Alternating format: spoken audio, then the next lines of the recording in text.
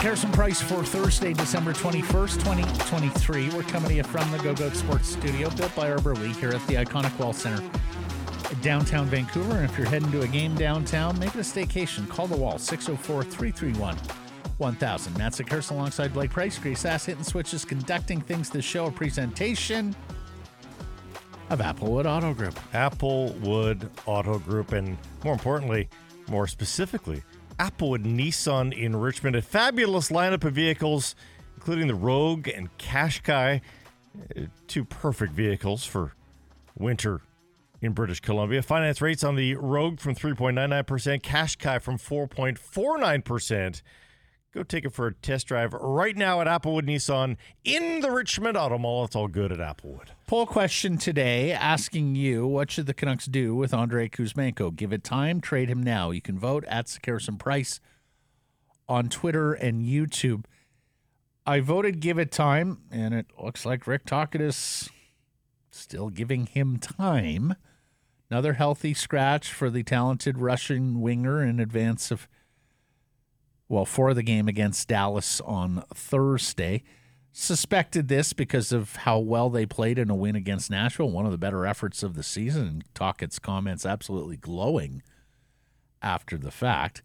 Is now a fifth healthy scratch for Kuzmenko. Fourth healthy scratch, one unhealthy scratch. I thought Tuesday was his fourth. Oh, yeah, Tuesday was his fourth. Fourth missed game, yes. Oh, okay. Yeah. Missed the game with the facial injury. He's got 29 games played in 33. Right. I continue to be on team patience here.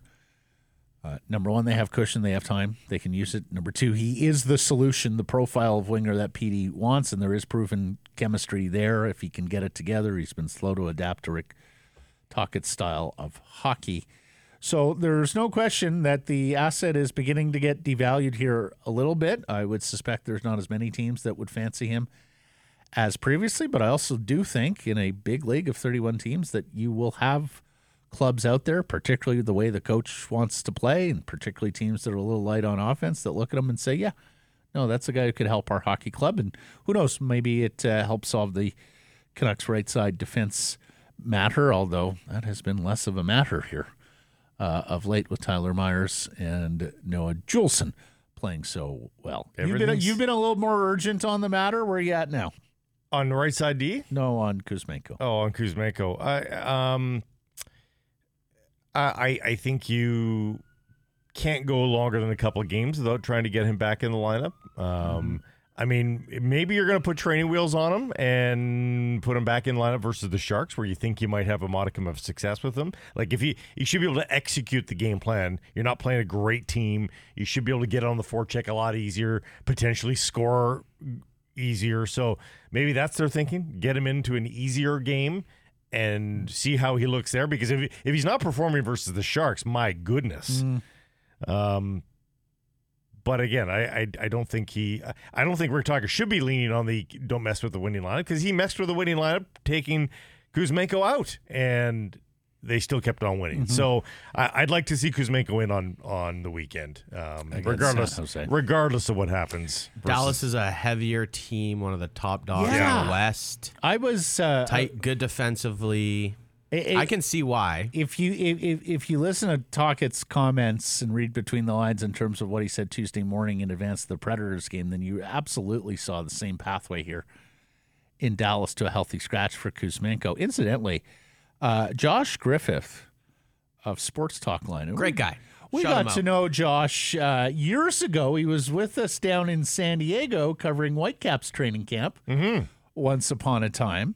Has been a Harrison Price listener over the years. So shout out Josh doing a little reporting here and getting to Dan Milstein and saying, look, the player's not unhappy. Not going to rock the boat here. Andre is very happy to be in Vancouver. Milstein says there's constant communication between the team and his client, and that there is a plan going forward. So, yeah. So far, not hitting the alarm or the panic button.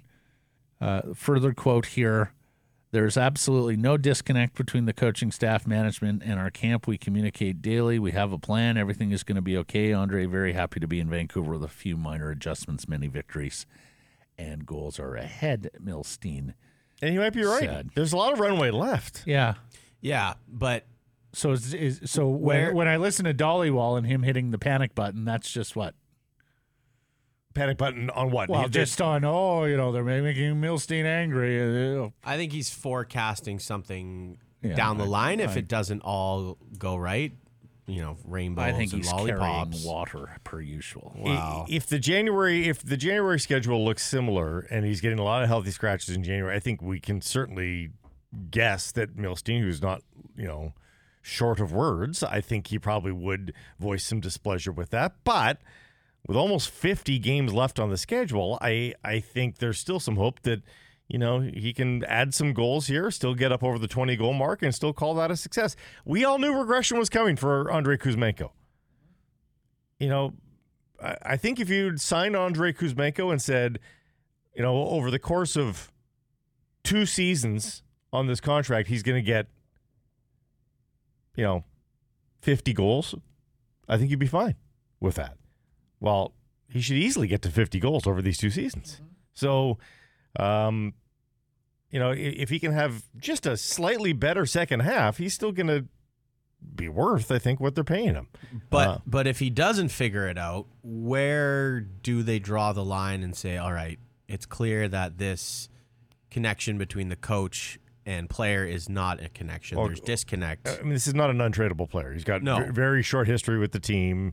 1 year left. He wasn't drafted. They didn't meet him as an 18-year-old bright-eyed, bushy-tailed kid. So, right. Even if they did. Yeah, exactly. Even if they did. But, you can't go to any of those sort of old tropes and say, oh, that's why they're going to be holding on to him. No, if they get a reasonable deal for him, I think they probably do pull the trigger. Now, what does Ray always says? You can't make a player something that he isn't. He's not going to become a grinder, but he can be better two-way. And he needs to get the scoring touch back. Well, it's that's not what just he does. two-way. Like we talk about two-way, it's forecheck. Yeah. It's really an offensive component. Start throwing the body. Like, you're not producing. Throw the weight around. You got 2 hits on the year. You got to work through this. Forechecking is the easiest defensive play that a forward can make. Well, it's not even a defensive play, really. It's more an offense. You can make the argument it's about offense, but backchecking's hard. Is he ever going to be a back checker? Probably not. A forechecker, come on, you can be a forechecker. He's had some glimpses this year where he's made some good back checks, but well, yeah, it should happen time. Yeah.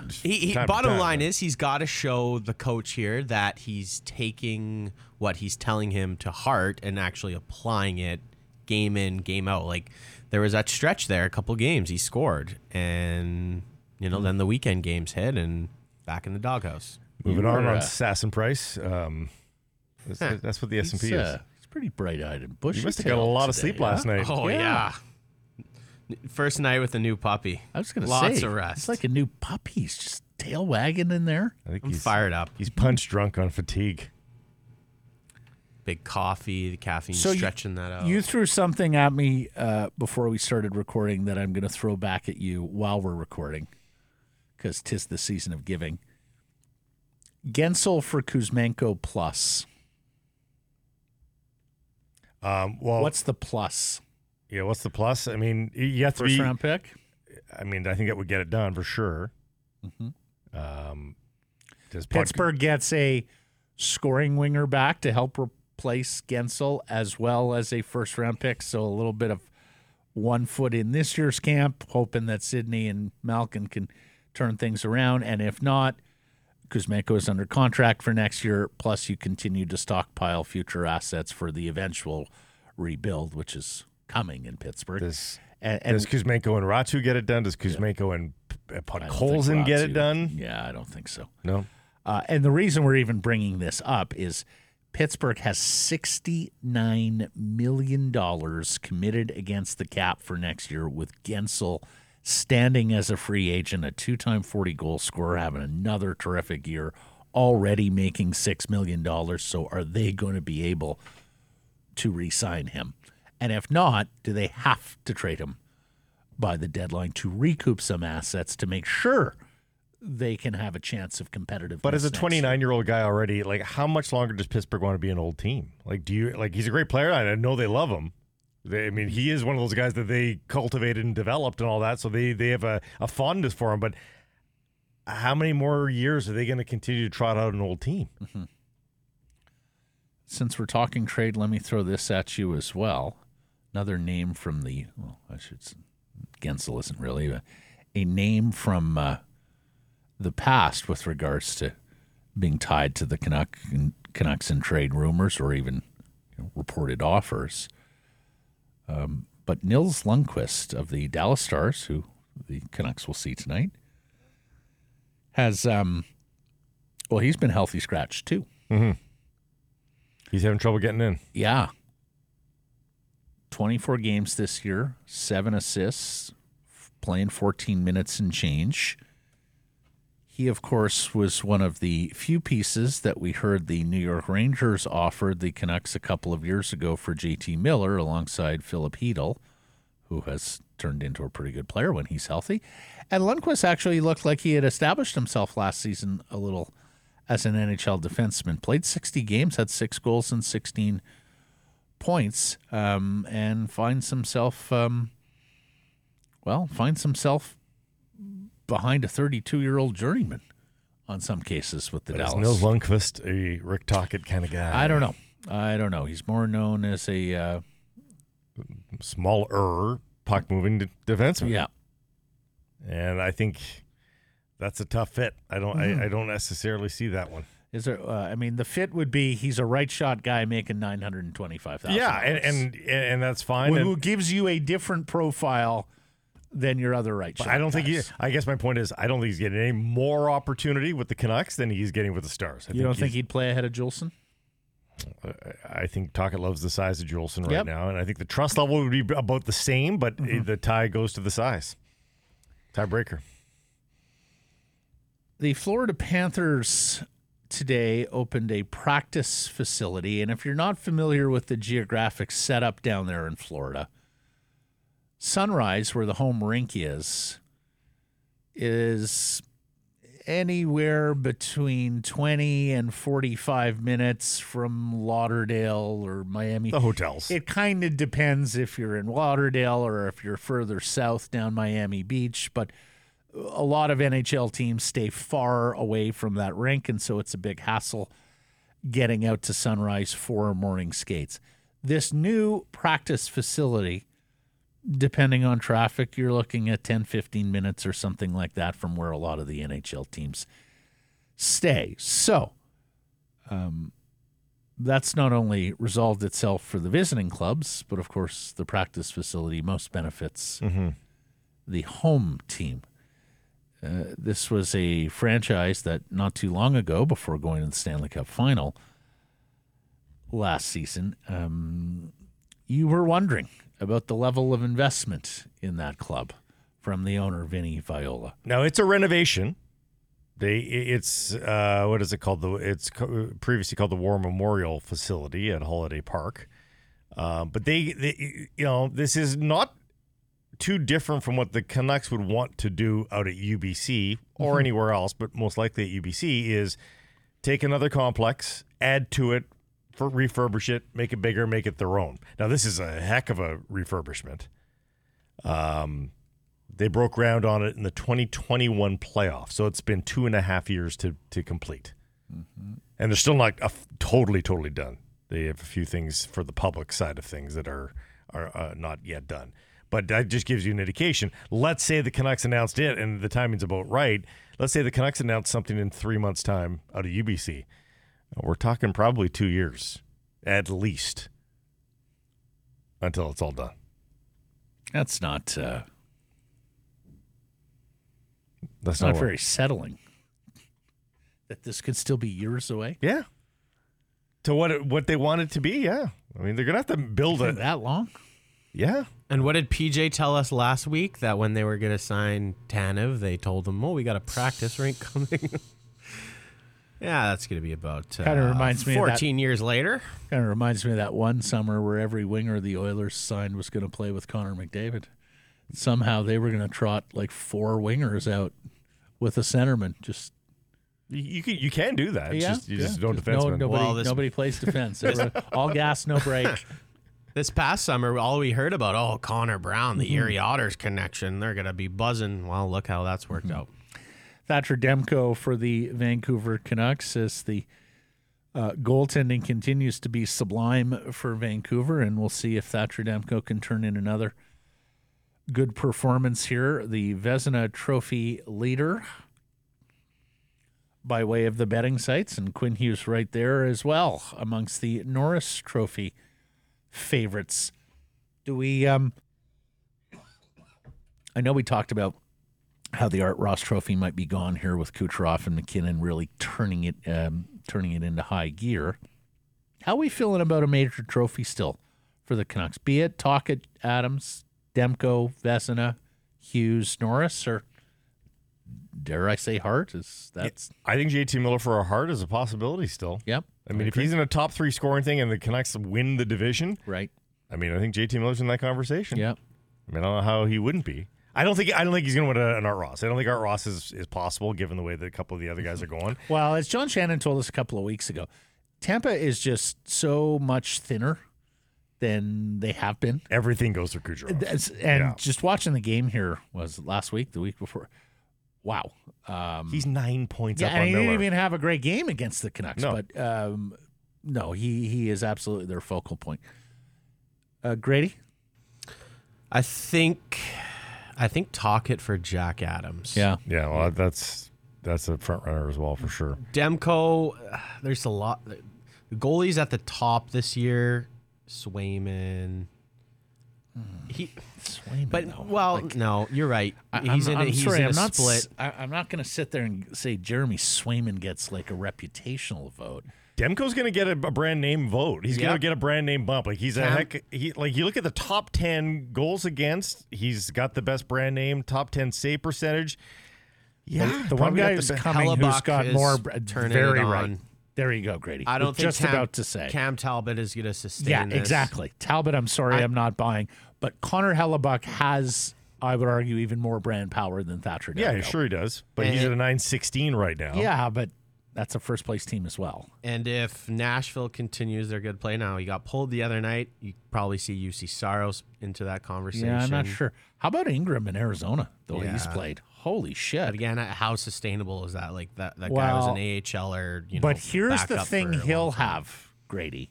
If they make the playoffs, he will be far and away the reason. Yeah. And that'll get him some votes. Yeah. And I think we do have to adjust what we think of Aiden Hill, who had a really nice regular season even last year. And, of course... He can't stay healthy, though. No. Yeah. And Logan Thompson is also playing well, too.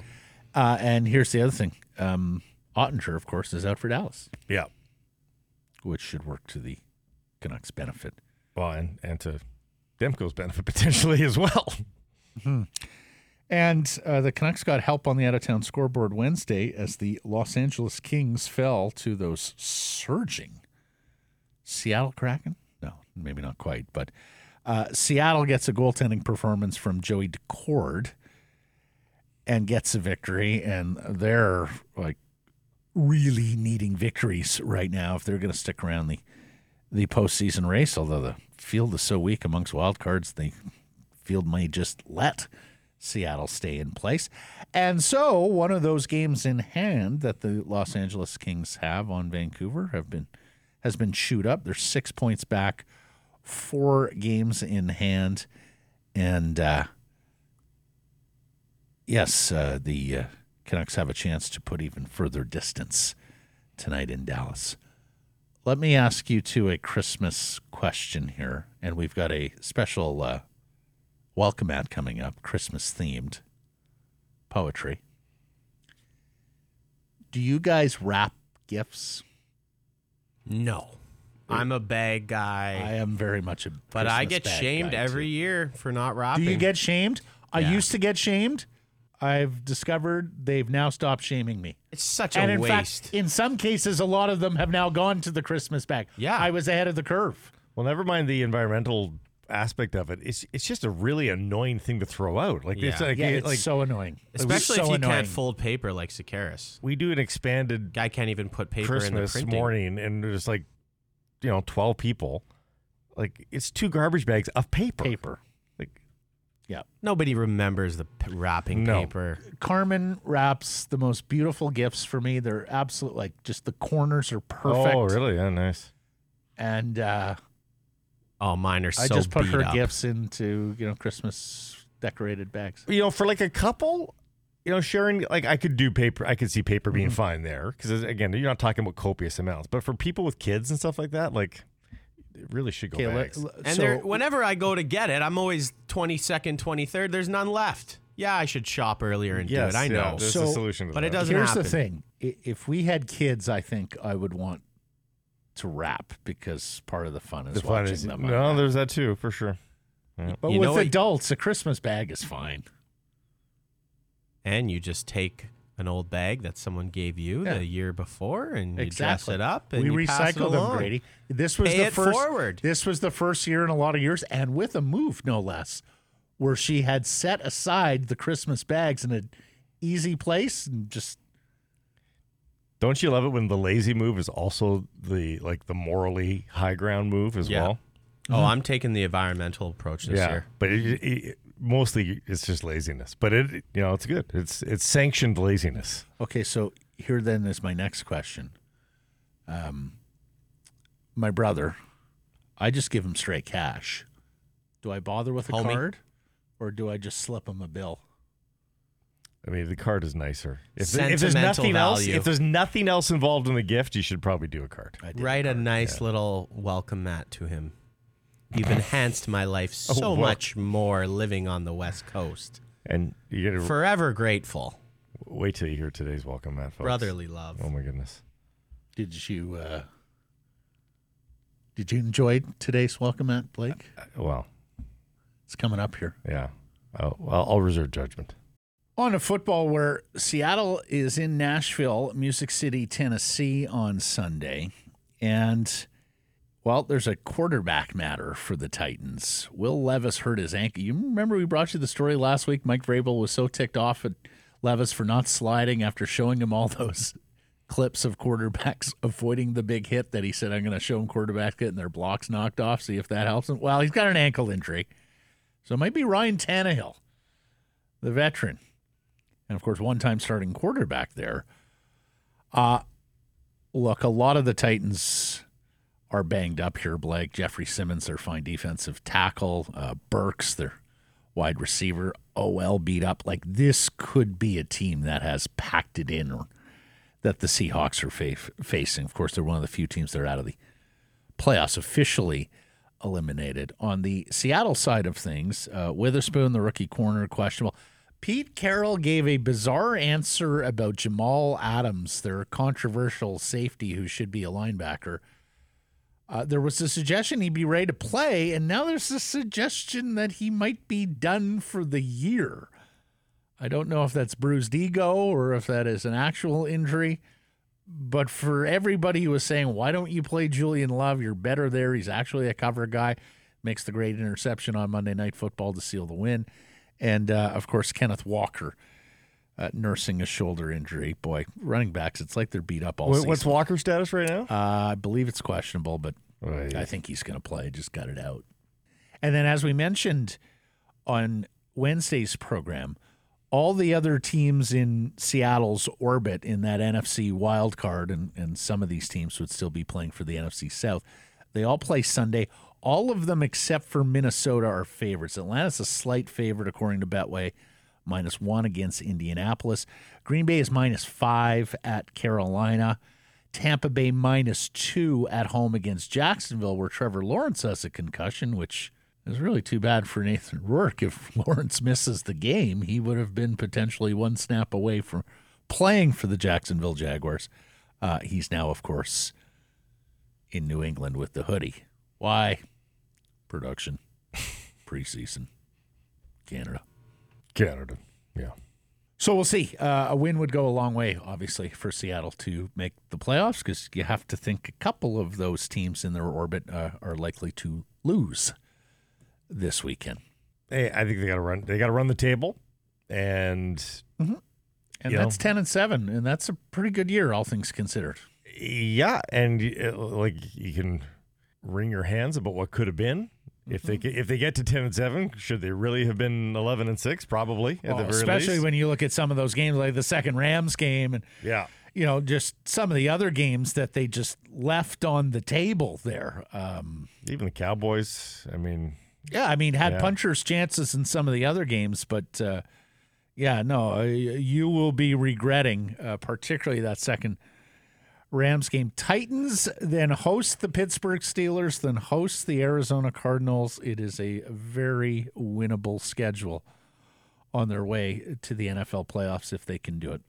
All right, let's get to today's menu. It is brought to you by our friends at Greta. Fantastic spot to catch the game throughout the season. Quick walk to the Rinker Stadium. Greta, go-to spot for food, drinks, and fun. Pre-game, post-game, during the game. Make it a game night at Greta, 50 West Cordova, or at gretabar.com. We will talk to Frank Corrado, and boy, do we cover a lot of ground with Frankie. What to do with Kuzmenko, first place within grasp. Nikita Zadorov, re-sign him. How redundant or similar is he to Carson Soucy? Connor Garland, bottom line, when's it coming? How long can you be an analytics darling? Jake Gensel, his former teammate in Pittsburgh. If things are going south for the Pens this year, he is one of the premier UFAs that could be available on the trade market. And then Abbotsford's Devon Taves taking a run you don't really hear NHL players taking at their teammates in public, but he did this week after a loss to Chicago. We'll get to some hashtags, the best and worst of Twitter.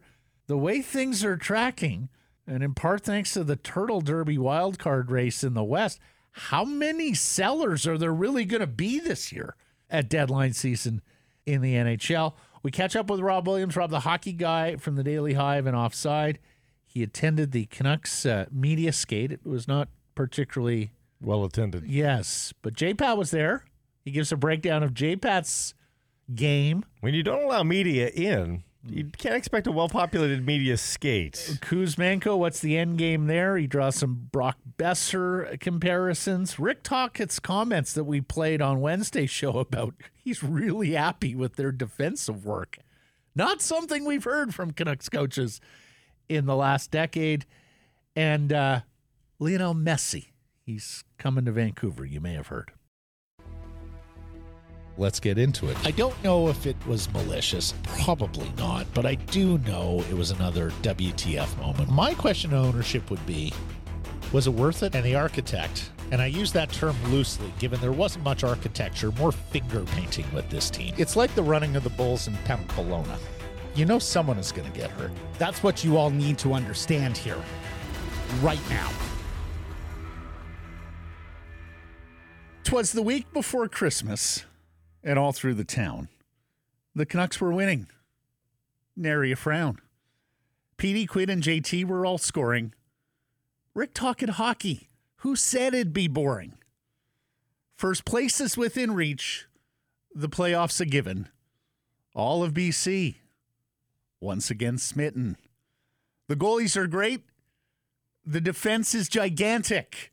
If it goes wrong from here, a disaster Titanic. So to all Canucks Nation, our holiday best. How far will they go? We'll take your best guess. That's welcome ad for today. We invite your feedback channels as follows on email live at scarsonprice.com. You can text 778-402-9680. It's the Great Clips text message inbox, and the welcome ad is a presentation of Great Clips. 37 salons in the Lower Mainland and Vancouver, all of them proudly Canadian owned and operated. Scrooge turning into What do you mean, Dickens. Scrooge? What do you mean, Scrooge? Unbelievable. How long did that take to come up with? Bill Shakespeare? Is that you? Wow. About 15 minutes. Did it show? Not bad. Not bad. I will give you that.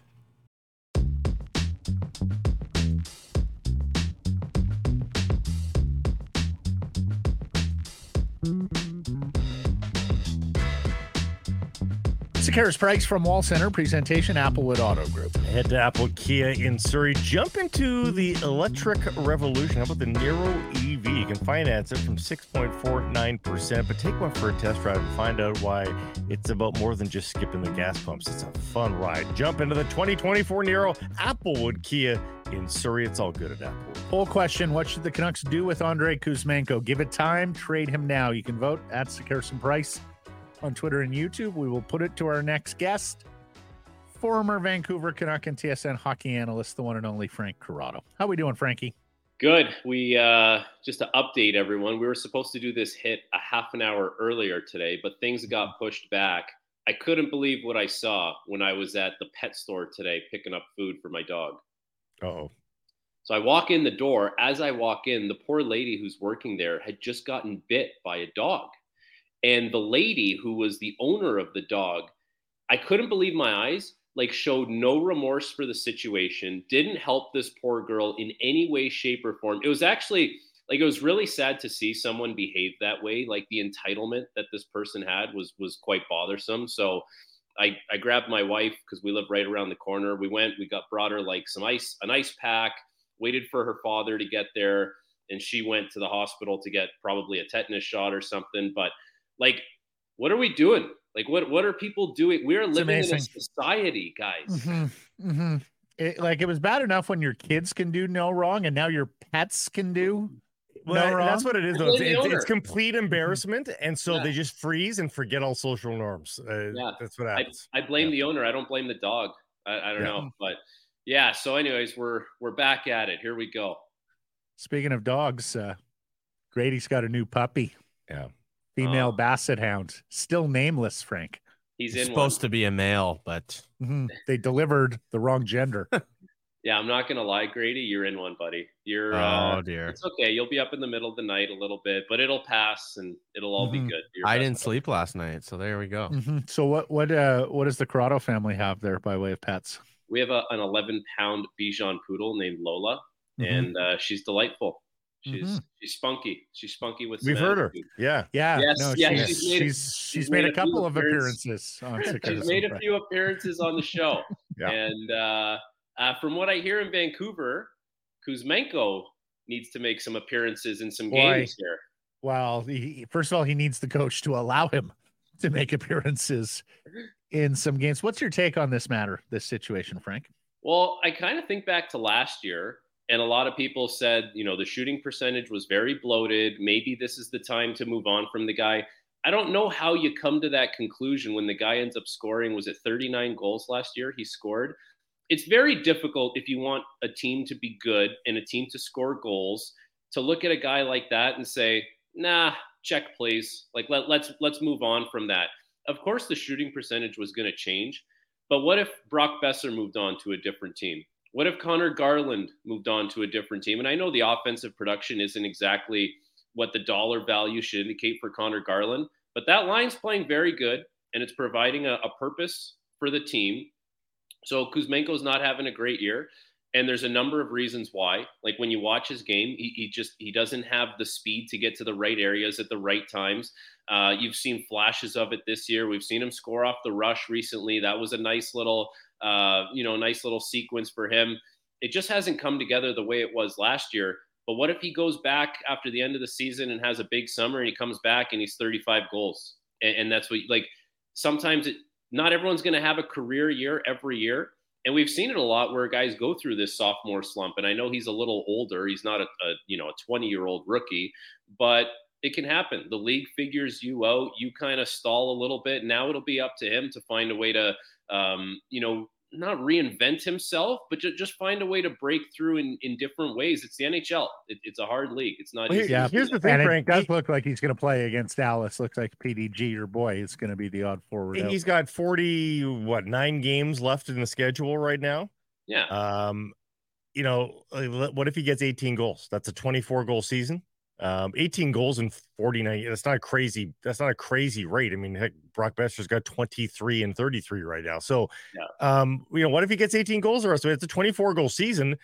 I mean, I don't mind paying my 24 goal scorer $5 million. I Well, mean, Blake, that's take it one step further now, because because of the position Vancouver's put themselves in, you can have the conversation of who's going to score the timely goal in a playoff series when you need it. Like if the Vancouver Canucks are going to make the playoffs this year, they've shown that. So now you get into a playoff series. What if Miller goes dry? What if Pettersson goes dry? What if you need someone to score a big goal for you? That's a guy who can score a goal for you, and it's right within his wheelhouse. So it's almost at the point now with this team and Kuzmenko in particular. It's like just find a way to get your game in order for the playoffs, because chances are you're going to be playing the LA Kings. Goals are going to be hard to come by, so you're going to have to find a way to break through. And there's a guy that can give you something, maybe a little more offensive pop. And even though it may not have come to fruition as much as people would have liked this year, there's still a lot of time for him to have a big impact on the team. while we're on the subject here, we asked yesterday who's going to win the Pacific Division, and Vegas was the choice for most people here. Frank, they're only 1 point off Vegas right now. It's a lot to ask for them to win the division because LA's breathing down their neck. But you're right. I think that was, if people were to slot the three, I think they would have LA and Vancouver in some combination of 2-3 and Vegas winning. But is that enough of a dangling carrot, given what we know about the salary cap situation for the Canucks next year? And given that, I mean, you're pretty damn sure that if they win the division, they're getting a heck of a lot of an easier first-round matchup than they are if they're finishing 2-3. I mean, do the Canucks push like a lot of chips into the middle here to try to win this year, given all those circumstances? Yeah, I mean, so people use the term all in, right? When sometimes that term can get taken out of context, where it's like, you got to trade this and that and first round and prospect just to get someone who might not be of that kind of value. That's not going to make sense for the Canucks. I just kind of like the fact that they've made moves here to kind of bolster the team. It's not going to be the marquee guy that's going to help put this team over the edge, but it's Zadorov. That's an insulating piece on the back end that's going to help you. The forward depth is really good, because on any night, like Kuzmenko is out, or Phil DiGiuseppe is out, who's been a good player, and the center ice depth has been really good. Like, I think Pius Suter, you notice when he's in the lineup, because obviously things are slotted a little better. He's been better defensively than I ever would have thought watching him last year in Detroit. Like just a calm presence in the middle of the ice. So there's a lot of things going for the team. But if you're at this point in the season and you kind of see where you're at, you're gonna bolster things. You're gonna find a way to have a little more depth. Maybe it's, I don't know, maybe it's another piece on the back end. It's just, what kind of assets are you willing to part with, and what kind of impact do you think you need in the lineup? It's a great evaluation period for them. And when they play teams like LA and they play teams like Vegas, like, those are the measuring stick games. And now they actually are measuring stick games, because you're right in the mix of things. And those are teams that Vegas won the cup last year. LA's been to the playoffs the last 2 years, losing to Edmonton. So you get to see what you got against teams that have some pedigree here as far as being in the playoffs and having some success.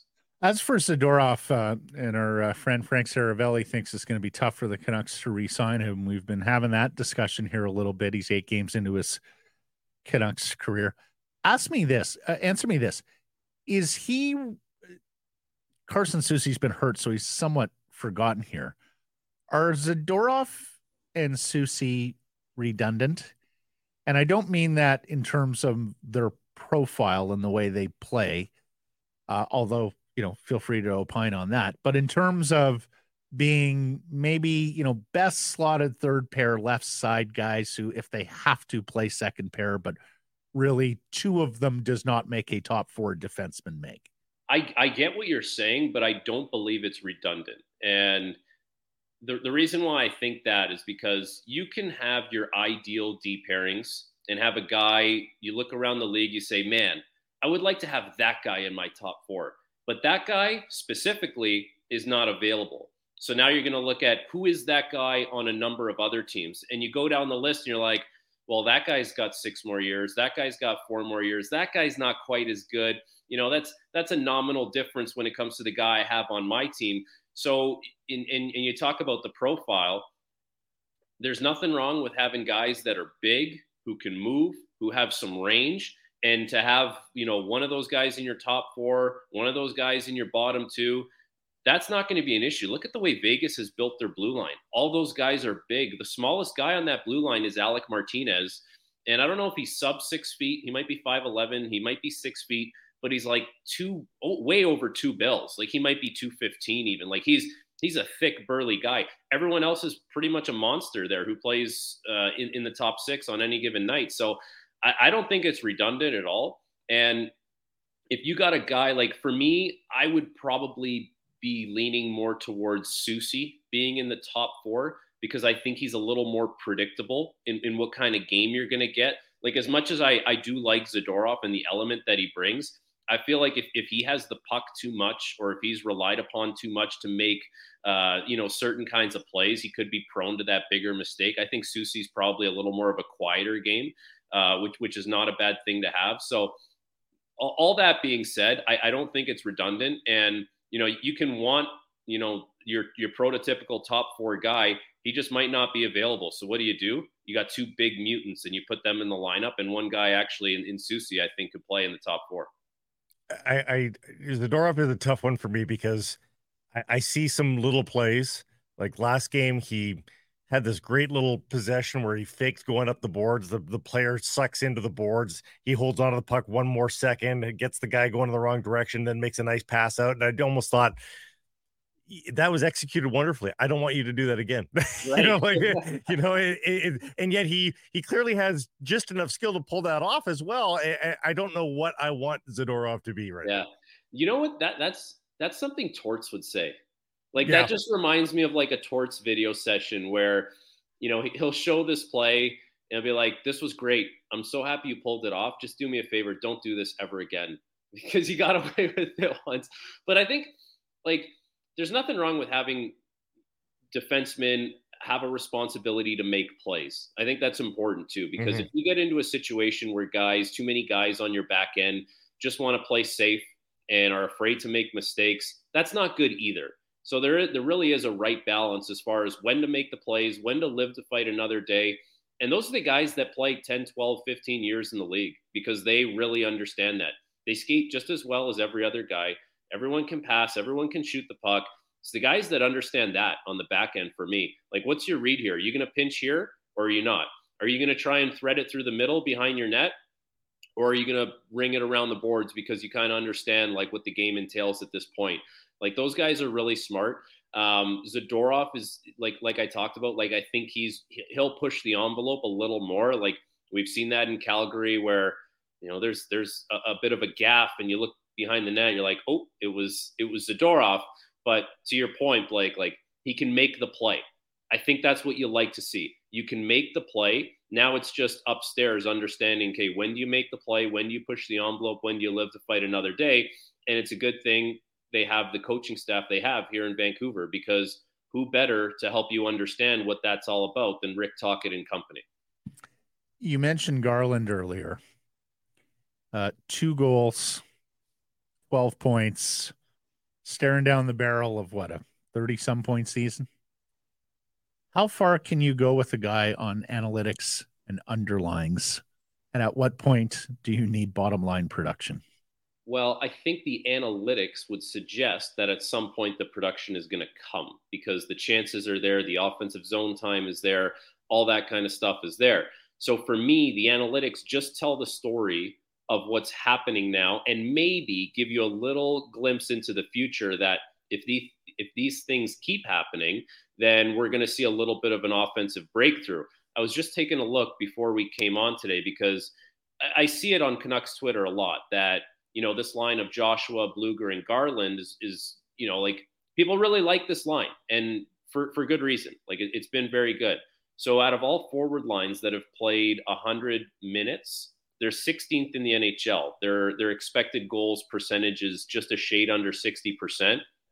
So then I started looking at, okay, the lines that are ahead of them, are they first lines, second lines, third lines, fourth lines? What are they? The number one line was Hyman, McDavid, and Nugent Hopkins. Then you go down, it's like Moore, Deneau, and Fiala. The one that really sticks out is the Vegas fourth line, I believe. It's Carrier, Waugh, and Colasar. But then you look, it's like it's a lot of first and second lines. Like this line has been really, really good. So that would kind of just tell me that it's encouraging the way they're playing. And because they have the puck in the offensive zone so much, because they're generating all these chances, like it's going to come. It's just a matter of time. That's what the analytics story would tell me on that one. So hey, listen, it's not there yet, and it's probably not worth the dollar value that he's getting. But at the end of the day, if the team is winning games and those guys are a net positive, now like this is what I'm talking about with the Canucks. Like now you get into a situation where you're talking about, well, what does this mean for the playoffs? Like what does this line doing well mean for the playoffs? Are they going to be a line that Tocchet throws over the boards? And it's like they just go win their shift. They just go win their shift. Maybe they force the team into taking an icing. Now the first line can come over the boards. And it's like that provides a big time service to your team. And at the end of the day, the Canucks are in a situation now where it's just all about wins. Individual performances are great, but it really is going to be all about wins. Shooting percentage is 2.7 for Garland. Yeah. And interesting to note, I mean, he 2 years ago, he wasn't really producing on the power play for the Canucks, but last year he had 12 power play points. Mm-hmm. He's got 1 power play point. How many were in that last game where he got that? But I mean, if he's got 6 power play points at this point this year, he's got 5 more points than he's got 17 points. That sounds better probably if he's, but of course, shooting percentage, shooting percentage can sink you. I know that firsthand. Actually, I received a tweet last night from Kevin Papetti, works for The Athletic, covers the Leafs. And he said, and this blew my mind, and this is not something I'm proud of, I am the franchise leader in power play shots per minute, Toronto Maple Leafs franchise history, among players with 20-plus power play minutes. And he adds, it's a record that may never be broken. Power play shots per 60, I'm at 29.6. The second best, to put that into context, was Tyler Ennis at 19.7. So that tells me a couple things. I couldn't pass the puck worth a damn, so I decided to shoot it every single time. Mm-hmm. I really, really wanted to score a goal because I was just getting the puck and shooting it. And my shooting percentage was god awful, and that sunk me. And that's what I'm sticking with. My shooting percentage was awful. And that's what sunk me. I'm going to see the good in that. You hit the net. That wasn't a miss. Those are missed shots. Those are on goal. You hit the net. That's Frank. what we love about you, Frank. Your accuracy on ice, off ice. Yeah. You know what? The fans could never yell shoot when I was on the ice. I'm guessing you didn't get a ton of power play time in Pittsburgh, but this guy wants to trade for your ex-teammate, Jake Gensel, who's a UFA on a Pittsburgh team that has $69 million committed for next year already with 7 UFAs and 2 RFAs. Or Riley Smith maybe is another cheaper option in terms of what you get back. But what do you think of those 2 players? And what do you think about the Penguins here? Because they're languishing a little in the late days, the sunset of Crosby and Malkin. And we know there's a connection between these 2 teams right now. Oh, yeah. Jake Gensel would be a great pickup. Like, really, like, a playoff performer and a guy who's just a pure goal scorer. And he's played with Crosby a lot in his career, probably more than any centerman he's ever played with.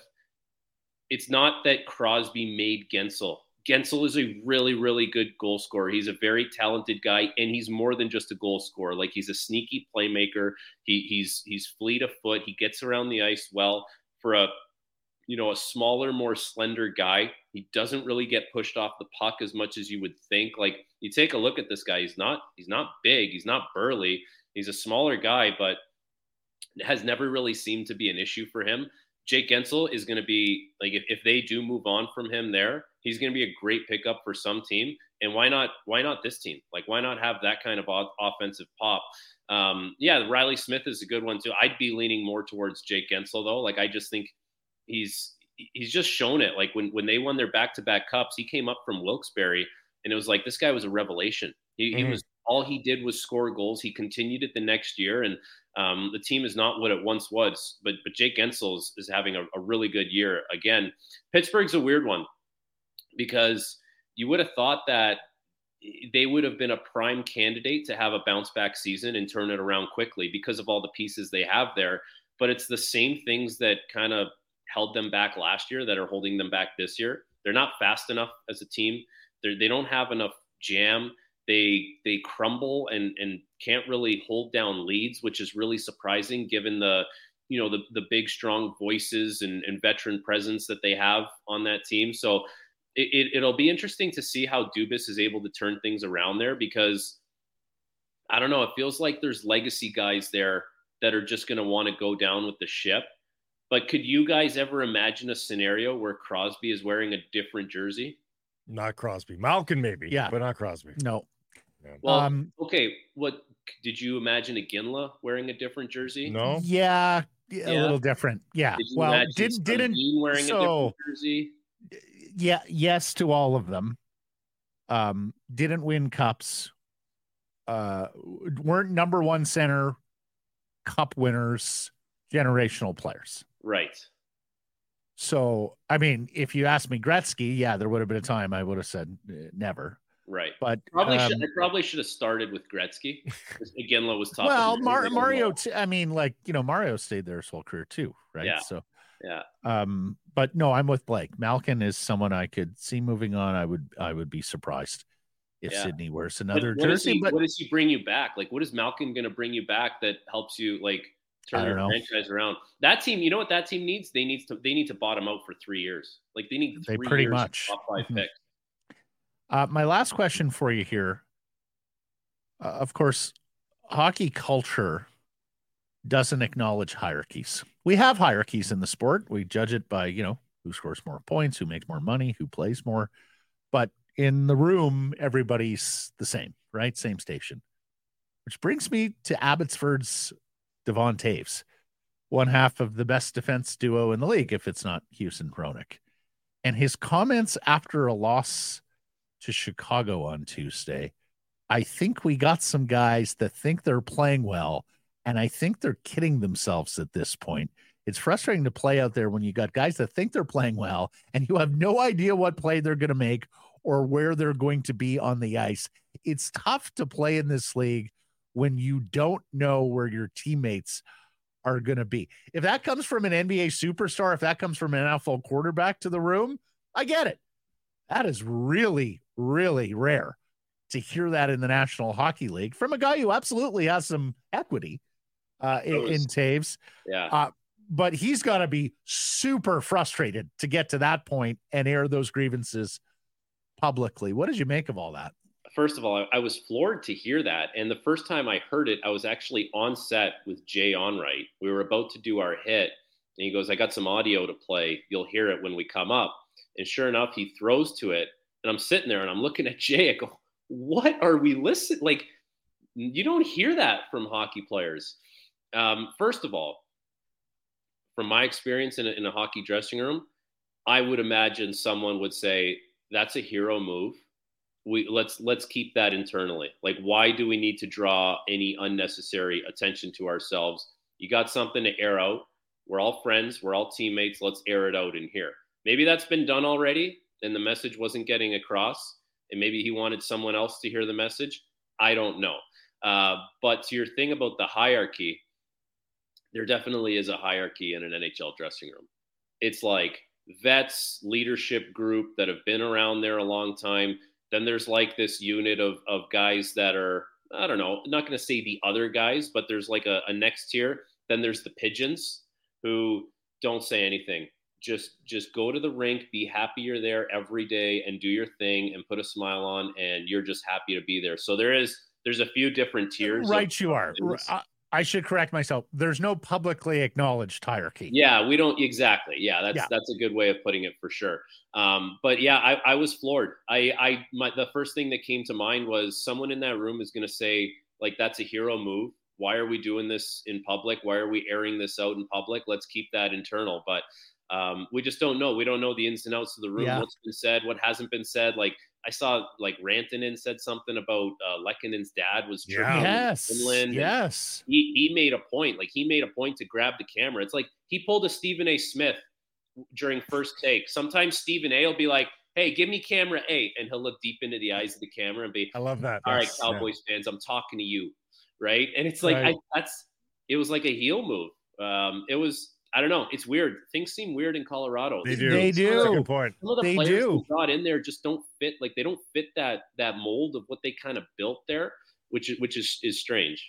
Well, and he went on to talk about how we have guys who aren't self-aware for 60 minutes, and then this humdinger, we've got guys in here who aren't showing up right now. For a team that's 19, 11, and 2, sitting on 40 points, I mean, third place, but only by tiebreakers. High 4, standards. 5, and 1 in the last 10. Like, I know. 12 There's and nothing 4 wrong at with having home. high standards. There's No. nothing wrong with it, right? It's just how you go about it, and I don't know, getting the most of your group. I think they need Alfredo sauce. I think everyone there would be a little happier if there was a little Alfredo sauce for the pregame meal. You guys know that the story there, right? No. Right, chickpea pasta. Nathan McKinnon, yeah. All that. Yeah, yes. and I'm pretty sure it was Zadorov. He might have said something like, "We got chickpea pasta here. We got no Alfredo sauce." It might have been like a Russian interview a couple years back. I don't like Alfredo sauce. What either. about Big Sal's sauce? Yeah, that's when are sauce. we getting a Yeah. refresh of Sal's sauce? Yeah, we here? got to get a Christmas care package coming your way. Right. We'll put that together for you guys. We got a big night coming up on the 24th. Seafood, Right. pasta, Oh. you name it, we got it. It's Big Sal or Skinny Sal as he is now. He's all over it. That's Frank's dad, who makes a terrific spaghetti sauce. Yes, among other things. Indeed. Frankie, awesome year with you in 2023, my dude. Thank you for everything here. Wish you and the Corrados very Merry Christmas and Happy New Year. And we're going to catch up in a couple of weeks here. Awesome. Yeah, thank you guys. Same to you, and enjoy the holidays. Thanks, Frank. Thanks, Frank.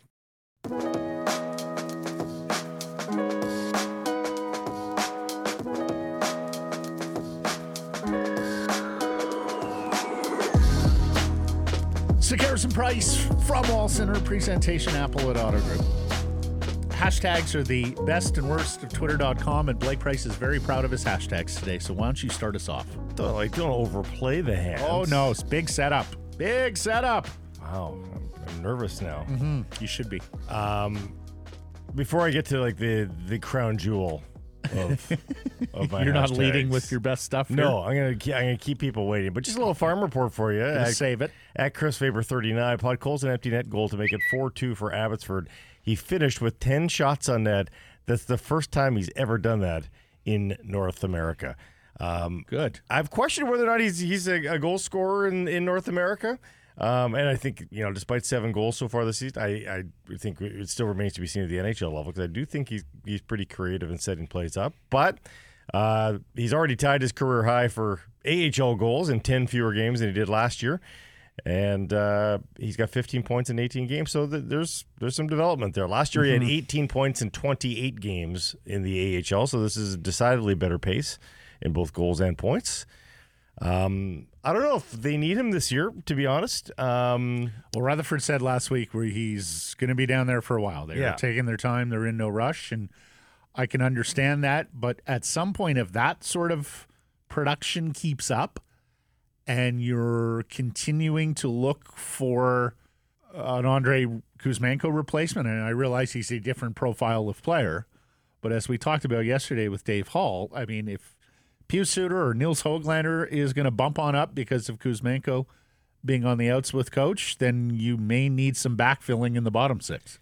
He's got 73 shots in these 18 games. Last year, in the 28 games, he had 57 shots. That sounds like a lot. And if you see some of the highlights of those shots, he's driving to the net, he's shooting from far out, he's shooting from far in.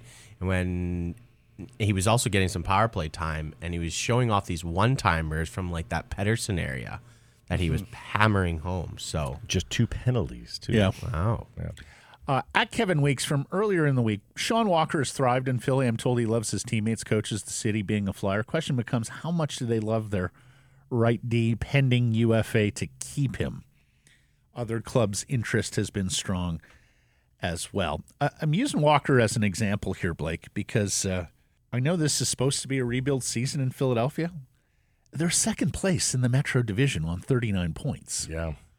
And as you look across the NHL, because it is so bunched beyond the playoff bar, well, on both sides of the playoff bar, And because we're looking at a Western Conference, and Jeff wrote about this in terms of how few points it looks like it's going to take to get into the Western Conference playoffs, how many true sellers are we going to have here? Chicago's a true seller. Columbus a true seller. Yeah. San Jose and Anaheim, true sellers. Yeah. Not Ottawa, I don't think. Well, Ottawa has all these games in hand still, Grady, and just made a coaching change. So if they get a new coach bump with games in hand. They did for 40 minutes. The other thing there, of course, is, is the new owner going to want to make a push for the playoffs? I mean, there's been a lot of misery there and a lot of empty seats. Buffalo is languishing. Maybe they join the ranks. Montreal, again, it's a rebuild team, but they're 4 points out of a playoff spot with 4 teams to jump. And then do Philly, Seattle, and Calgary at some point punt? But Seattle just added Tatar, but that was because they're so banged up. Right. I think push is eventually going to come for Calgary and Seattle. St. Louis, too? Well, except for St. Louis is right there at the playoff bar. They're 3 points out of it. New coach bump now, so. So are we looking at a world where there's like 6 sellers at the deadline and really rosters that are kind of picked over already? That's the thing. When you're talking about UFAs? Trust me, I've done a lot of shopping on Cap Friendly and such. Oh, I thought you were going to say out and about No. for a big family. It's a very busy time of year for Blake Price, everybody. He's got his birthday, and he's got to shop for all the children, all the extended family. I have yet to get one gift yet. I have yet to get his gift too, Grady. His gift? Oh. I don't do much of the shopping, I'll be honest. I'll leave that to others. Detroit's another interesting team, too. They just added Patrick Kane, but I think Detroit's in it. No, Detroit's in it. They're trying to win. They're trying to win. They've been stubbing their toes. No, they have. No doubt. No, they've lost 4 in a row. But you don't give up the season plan on that. No. They're still above 500. They're not changed. But as I said, I've done a lot of shopping, and a lot of those teams that are the clear sellers, you find something on there that you like that they're willing to part with. There's nothing there. Yeah, I think my point is like the next tier is going to have to shake out here leading up to the when's deadline. that tier shake out? Exactly. So Grady, there's so much parity in the middle kind of class here. Here's the thing. 2 more months. You get to the end of February. We're 2 weeks away from the deadline. At that point, we've seen GMs tend to want to get a jump on the deadline now. So 2 months. Who stays in it? Who falls out of it? That's the thing. And who's motivated to sell? It might take all the way till the deadline. I don't think Trader Jim and Patrick Oveen have already sort of cast their early trade ballots here, but I don't think there's any getting early on the deadline this year. Gary's parody. Our league has never been stronger. It looks weaker this year, though. It does. Look at but look at how terrible the West is. Yeah. Like 85 points get you in the West this year? The way things are tracking? Gosh. We could live in a world where the Arizona Coyotes, Nashville points? Predators. Yeah. Yeah. At JFresh Hockey. Here are the 3 most common fan bases picked as most annoying for each fan base. The most common combinations were the Habs fans disliking Leafs fans, Canucks fans disliking Leafs fans, and Rangers fans disliking Devils fans. But the devil is in the details. There are only 2 teams that self-hate. 2 fan bases that hate themselves on the podium. Who are those 2 fan bases? I would guess we're one of them. The Vancouver Canucks are certainly one of them. Mm-hmm. Tirana. And Toronto's the other. Yeah, it stands to reason. I think they're the 2 most intense English language hockey markets. Once you bring the French into play, Montreal's right there as well. The 3 did I say the Leafs? No, it is the Habs. Oh, okay. It's not the Leafs, it's the Habs. They self-hate just alongside the Canucks. I got to say, I have noticed quite a large transformation in the Leaf fan base between when I covered that team 20 years ago, Blake, and the Leafs could do no right, and Leaf Nation was always waiting for the next shoe to drop. And now, like, just the slightest bit of good news or traction, and that fan base has delusions of the cup. It's the damnedest thing. Mm-hmm. It's like the younger generation of Leafs fans, hostile to history, ignorant of history, just completely reject everything that has transpired between 1967 and present day. Yeah. And think they're on the verge. Not on the verge until you're on the verge. Well, And then another haven't group of been them, to a cup final since 67. right? Another group of them just want to fast forward through the regular season And get to the playoffs. Exactly. But, I mean, that's the case with a lot of perennial playoff Yeah. teams. When I lived in our nation's capital, Ian Mendez, actually, you mentioned him earlier this week. Now they actually got over the hump and After, won a like, round. But The second game of the season in the press room says, can we just get to the playoffs already? Yeah. And everybody was like, yep, we know this is a playoff team. And So 80 more of these The suckers. three most hated fan bases for the Canucks, by the way, the Leafs, the Oilers, Yep. and the Canucks. and they're like, I see it on Canucks Twitter all the Computes, time. actually. The team is doing so well, and yet people want to dunk on each other. They want to play screenshot gotcha. Like, I saw some guy complaining, who's the most negative media member yesterday? Like, grow up, people. This isn't high school. And it's okay for your opinions to change over time when new information is presented. Like, gosh, stop trying to dunk on each other all the time. Grady, You should calling enjoy him- the frickin' hockey team. Colin, It's good for once. Colin and Planning told, we'll get to him in East and Oast, told us that yesterday there was a fair bit of whining on the show. So we have one airing of the Grievances show. Grady, it's December 20th. That's when we do our Festivus Festivus. celebrations. Okay. We'll give you that here on the 21st, but now we're moving on. It's all happy tidings. Fair. All right. At Kean F, he's a NFL draft writer. For a fellow that supposedly hates the media and the attention he gets from it, Aaron Rodgers perfectly played this season so that he kept his name in the headlines as much as possible, completely by accident, of course. Never his intention. And, of course, a weekly hit on McAfee's show is platform enough, but it is incredible He strung everybody how along. much copy has been spilled here on a quarterback who ruptured his Achilles, which is a 12-month injury. Yeah. Common man. Mm-hmm. I have no doubt that he could heal faster, but he was never playing this year. So let me ask you this.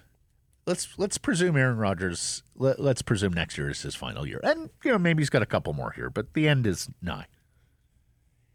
He's going to need a really big job that gets a lot of attention to satiate that ego.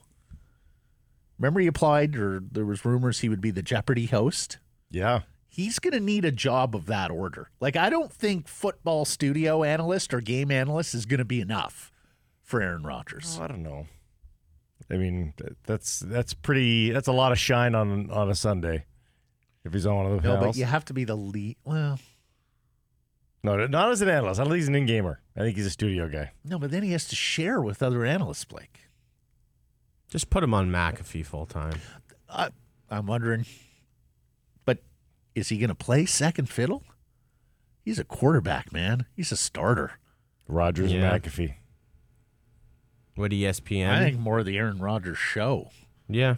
Now, would ESPN go for that, given some of his Yeah. comments, let's say?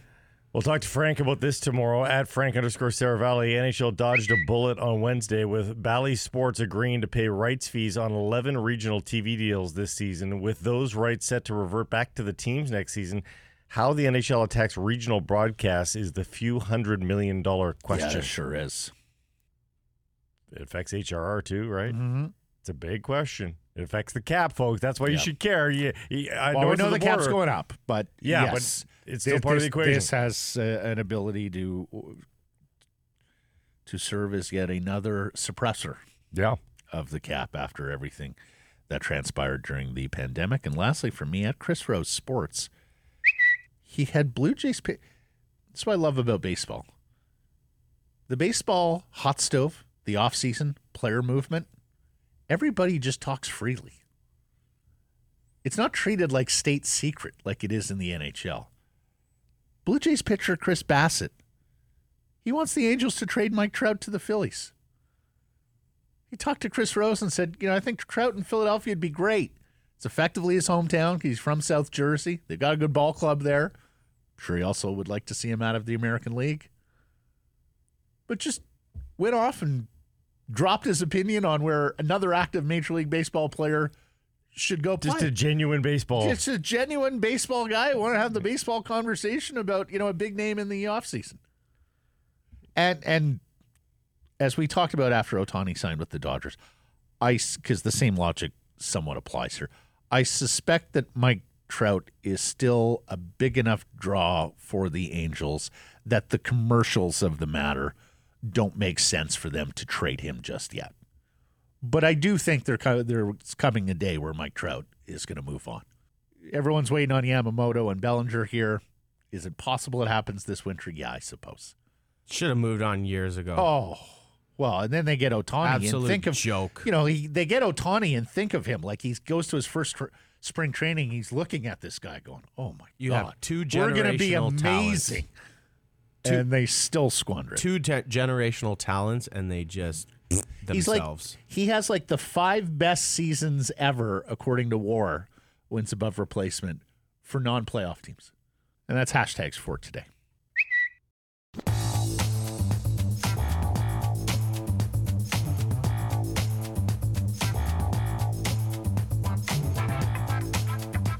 Joining us now for the final time in 2023, the national sports editor of the Daily Hive and its Offside Sports Vertical, Rob the Hockey Guy on Twitter, Rob Williams. Well, Rob the Hockey Guy Wednesday at Rogers Arena.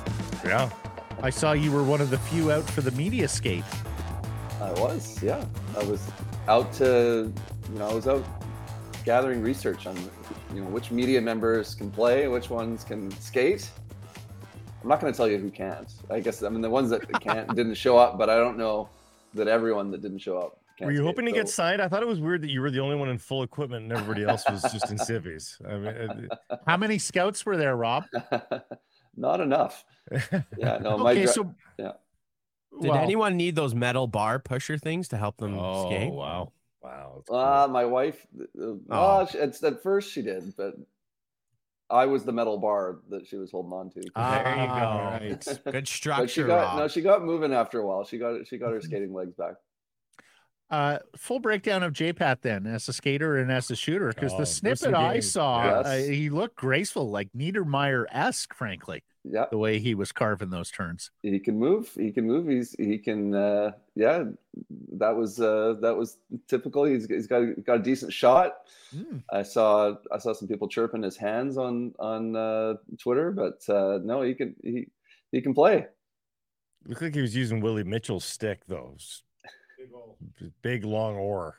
Mm-hmm. But hey, you should. Now PJ was there with his daughter, so we didn't get to see the full extent of he didn't open it up. Yeah, he didn't. He saved a little bit for next time, I guess.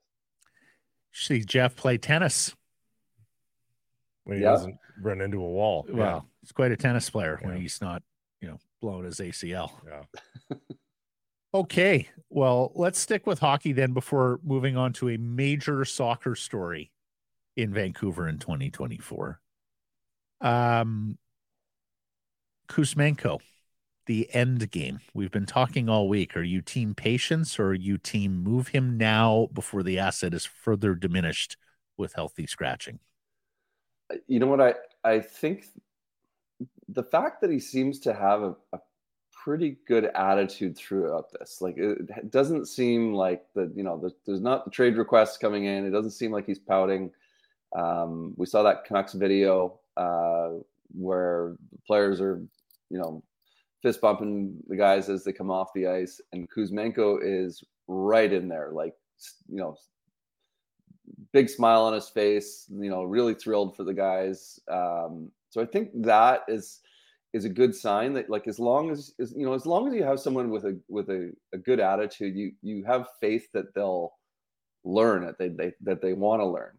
And so I think if you have that with Kuzmenko, you have hope that he can turn around, turn his game around and play the two-way game that Tocchet wants him to play, or not even necessarily like, it's not like he's trying to turn him into a Selke Trophy winner. He just wants him not to be a liability out there and to participate in the forecheck, right?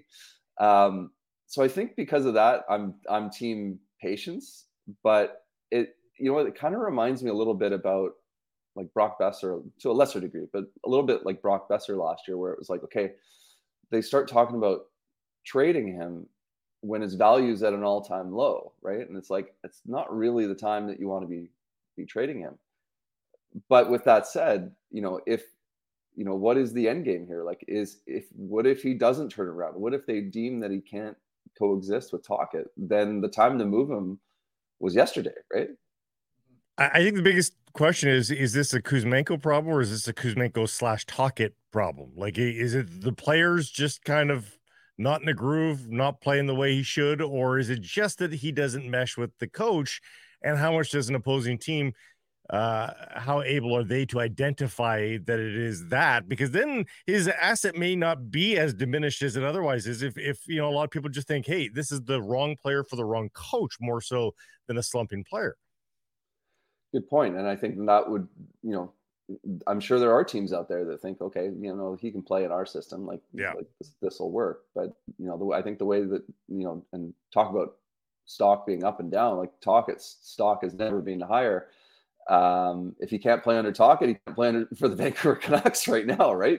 Given given the way that he has the group playing. So I think it's definitely a situation that I can sympathize with the coach here. I think where you're trying to get your team to have an identity and to play a certain way, and your forecheck and your down ice pressure, like, it does not work if one guy's not participating in it the way that you want. Like, you need you need all five guys on the ice playing as a unit. And I think that we're seeing the Canucks do that for the first time in like a decade, right? Where there's real cohesion out there on the ice, and you can see that they're all following the same plan here. Rob, you picked up on it as well. We played the clip yesterday of Rick Tocchet following the win in Nashville on Tuesday.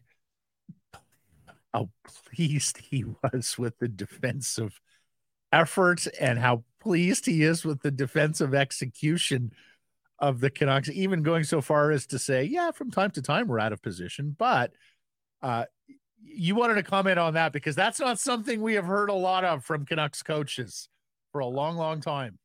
I feel like there's moments this season where I'm just like, pinch me. Like, is this real life? Like, the Vancouver Canucks are doing this? Like, what? Like, just, it started off with the wins and all the goals and everything, but like, now it's the defensive play. Like, remember I think last year, their defensive play was probably the thing that just angered me as a hockey fan. Never, it's just watching how terrible and how loose they played defensively. It was so god awful. And to the turnaround now, to see the coach saying that about his team, and he was right. I mean, it was a great team victory. Like they and like I said, playing cohesive, playing as a unit.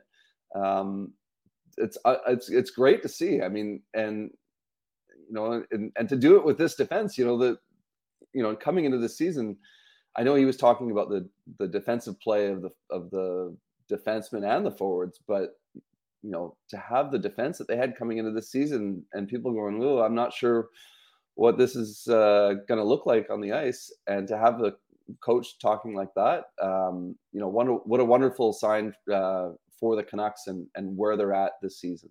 Are they halfway to a playoff spot in just 33 games? Pretty well, yeah. I mean, it feels like it. It feels like they're 3/4 of the way there, doesn't it? Like 70 points gets you in, yeah. Yeah, I mean, I think, I don't know if they're necessarily halfway by the technicality of it, but I think that that they're. I mean, look, they're a point back of first place in the NHL. Like, they are. I mean, they are for real. I mean, I hesitate to say it because we've been disappointed so many times in the past, but this team's for real. Like, they can play, and they're playing for this coach, and they've got talent. defense still makes me a little bit nervous, and you wonder how they'll, if they come into bigger injury troubles, like how they can bounce back for something like that. But all things being equal, like this team, I love the way they're playing right now. They're hitting on all cylinders right now. 50 points by the new year, a very real possibility for this team. Okay, the soccer topic. Messi is coming. Messi is coming, right? It's funny because I posted this on Twitter, and there's so many people still that are like, well, I don't know if he's coming. Like, his team is coming, but I don't know if he's coming. So I did a bit of a dive into looking. I mean, Thierry Henry was a long time ago, and I feel like the scars of that are still here. People are acting like the big stars skip Vancouver with regularity. Like Zlatan Ibrahimovic, I saw him play at BC Place. I saw Wayne Rooney play at BC Place. Like David guys, Beckham. Yeah, exactly. And these guys have not. This has not been a regular thing throughout the Whitecaps' time in MLS. So to think that Messi's just going to skip it because of those reasons, I think is misguided. And then the other thing about, if we look at what Messi has done since he's been in MLS, he's played in every game that Miami has played, and it's been with rare occasion and understandable occasion, I would say, where he hasn't played the full 90 minutes. Like, usually he plays the full 90 minutes.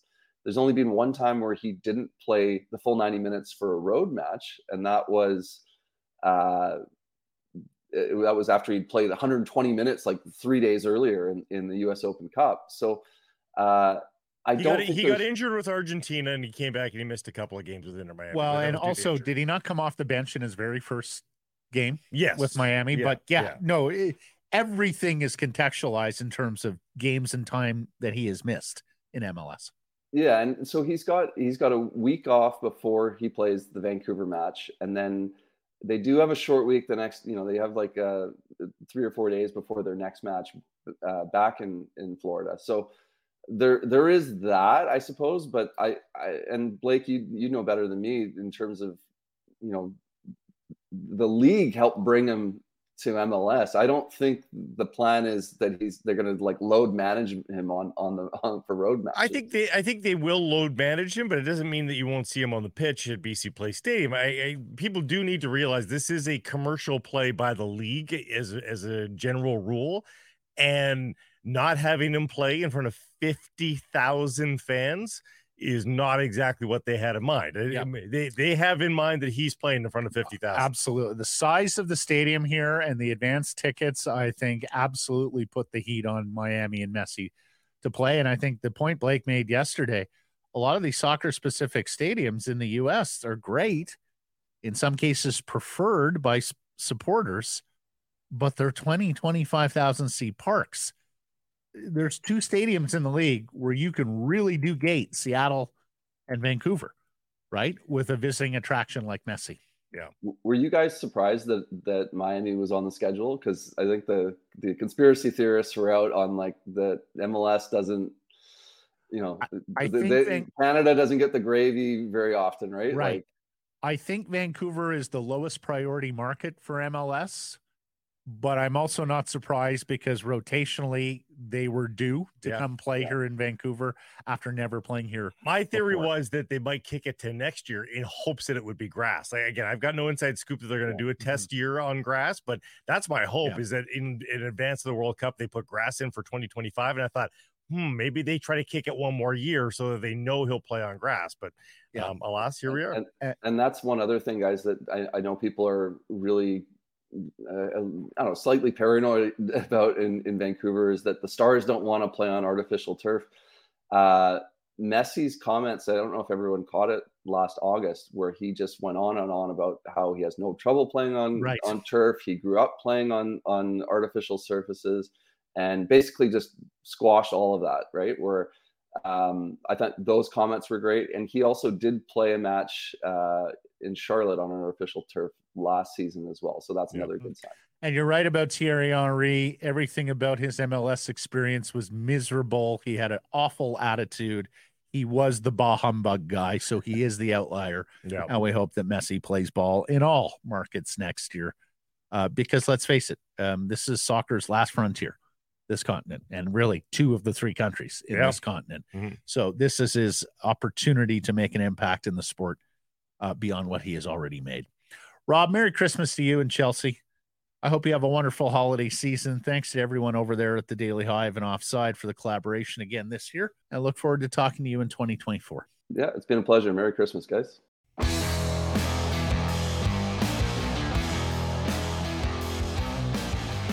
Cigars and Price from Wall Center presentation, Applewood Auto Group. You can text us 778-402-9680. It's the Great Clips text message inbox. Great Clips. It's going to be great. Yeah, it sure is.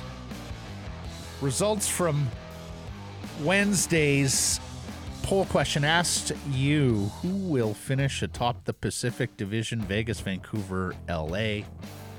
Blake, who did the people say? People said Vegas. Yeah, they did. I'm still bothered by the amount of affection this franchise gets, especially in other NHL markets and by third parties as well. Like T-Mart asking me yesterday, at what point are you not going to be ABV? Never. Why do you care?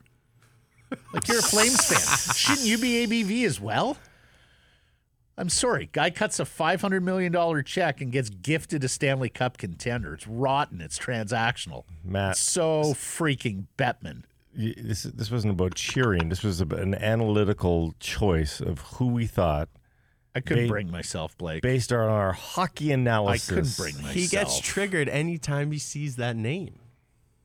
Maybe that's 2 why hours I came after up they with win that the poll. Stanley Cup, the place is empty. Nobody in their plaza. Nobody celebrating. Everybody in a casino or a nightclub, pool party.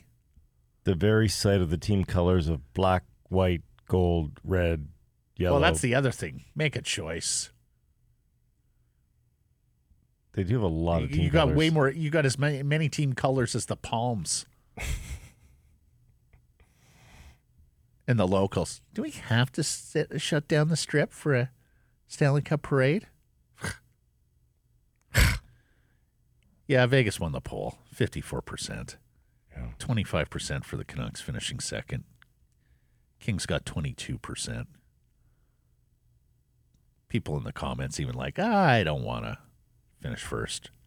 Then there's Andre. Relax. God, I hate relax people. Relax, folks. We probably finished third in the Pacific, and that's completely okay. Come on, Andre. Dare to dream. Leo, Kings are going to fade like a golfer hitting the 10th beer on the 15th hole if they're still relying on geezers like Kopitar, Doughty, and Talbot towards the last quarter of the season. That could be fair, Leo. And the Canucks passed the Kings in points percentage, Drancer. Leaf says Vegas so the Oilers can knock them off in the first round. Absolutely. That's what we need. Vegas, Edmonton in the first round. Oh, Oilers yes. vengeance. It was a tie hockey game in the second period of Game 6. Vegas scored a couple quick ones, and the Oilers couldn't recover. You're going to cheer on the freaking Oilers? If I have to, Blake. Wow. Cheer on each Hold team the nose. beating That's the dark. piss out of each other. That is All dark. right, errors and omissions from from Wednesday's program.